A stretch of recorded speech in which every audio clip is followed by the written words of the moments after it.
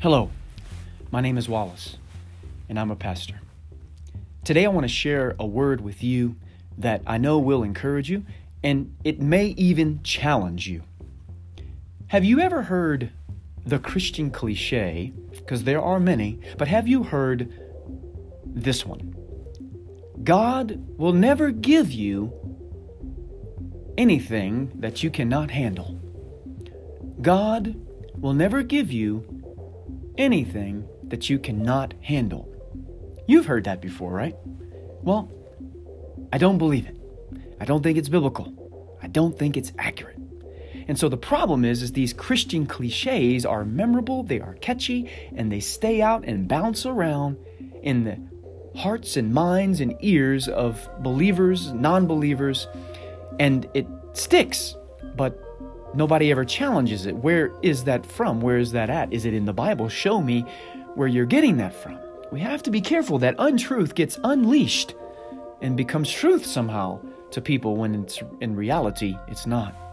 And so I look through the Bible and I see in 1 Corinthians chapter 10, verse 13, where some might have taken a verse and built that Christian cliche out of. The verse is in 1 Corinthians chapter 10, verse 13, where Paul is talking about temptation, and he's talking about living holy lives and obeying God. And he's using Israel's mistakes as an example, and he's teaching the church, and he says, this applies to us. Beware that you don't act like they did when they were acting foolish and disobedient, drinking and being merry, and just doing whatever their flesh wanted, without boundaries, without the Word of God guiding them. And so here in chapter 10 of 1 Corinthians, Paul says in verse 13, no temptation has overtaken you, but such as is common to man. And God is faithful, who will not allow you to be tempted beyond what you are able, but with the temptation will provide the way of escape also, so that you will be able to endure it. So if I were to take this verse and dissect it and chop it up a little bit, I could get rid of a few words and phrases in the beginning and the end there, and pull out in the middle where it says, you will not be allowed to be tempted beyond what you are able. Right? Who will not allow you to be tempted beyond what you are able? Who will not allow you to be tempted beyond what you are able?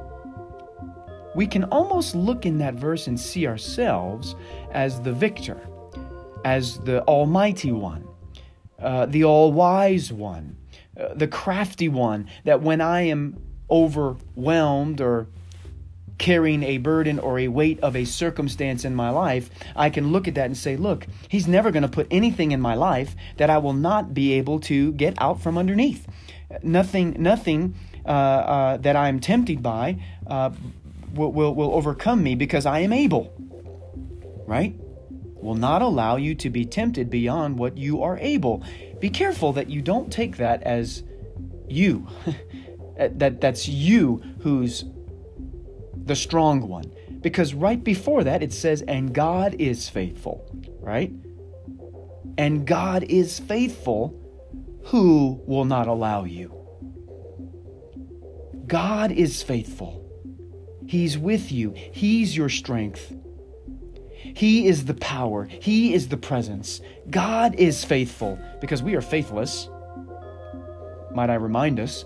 But God is faithful, who will not allow you to be tempted beyond what you are able. We get stuck on that. You are able. We are not able. It's God who is faithful, who will not allow us to be tempted beyond. And then he goes and he says, but with the temptation will provide the way of escape. Who is the subject? Who's acting here? The focus is on God being He's the actioner, if that's a term I can use. He's actioning this strength. He's the one who's providing also a way of escape. It's not as if I've come up with my own way of escape, as if I had to sit down and think through how I'm going to manipulate and get out of this situation, but it's God who provides a way out. So who gets the credit? God does, because He provides the way out. Who gets the credit? for standing in the midst of this temptation and not being overwhelmed by it. It's not me because I'm so strong. It's because God is faithful and will not allow me. God is the one who's greater in me than he who is in the world. And oh, how we take that verse and we say, oh, I am so strong. The enemy cannot overtake me. Yes, he can. But God is faithful, who will not allow you, my friend, to be tempted beyond what you are able. But with the temptation will provide the way of escape. God provides the way of escape also, so that you will be able to endure it. So my friend, when you hear these Christian cliches, I encourage you to set your emotions aside. No matter how exciting it may be presented, no matter what environment, how exciting that may be critical. Analyze what they're saying. Take the ruler, which is the Word of God, and measure what they are saying. My friends, there are no prophets out there. If they say they are, be very careful, because the Scriptures teach something very opposite about what we might call a prophet today. So I believe there are no prophets. The Word of God has been completed. It's finished. It's captured for us to go to. We have the Word. We don't need it to come from some man who calls himself a prophet, or a woman for that matter. My friend, go to the Word, challenge the Christian cliches, and be encouraged that when you are tempted, God is faithful, and He will provide for you a way out. Trust in Him. Believe in Him. He will be your warrior on your behalf. May He be the center of the text when you read it, and may He be the center of your life as you live it. Lord bless you, and Lord keep you.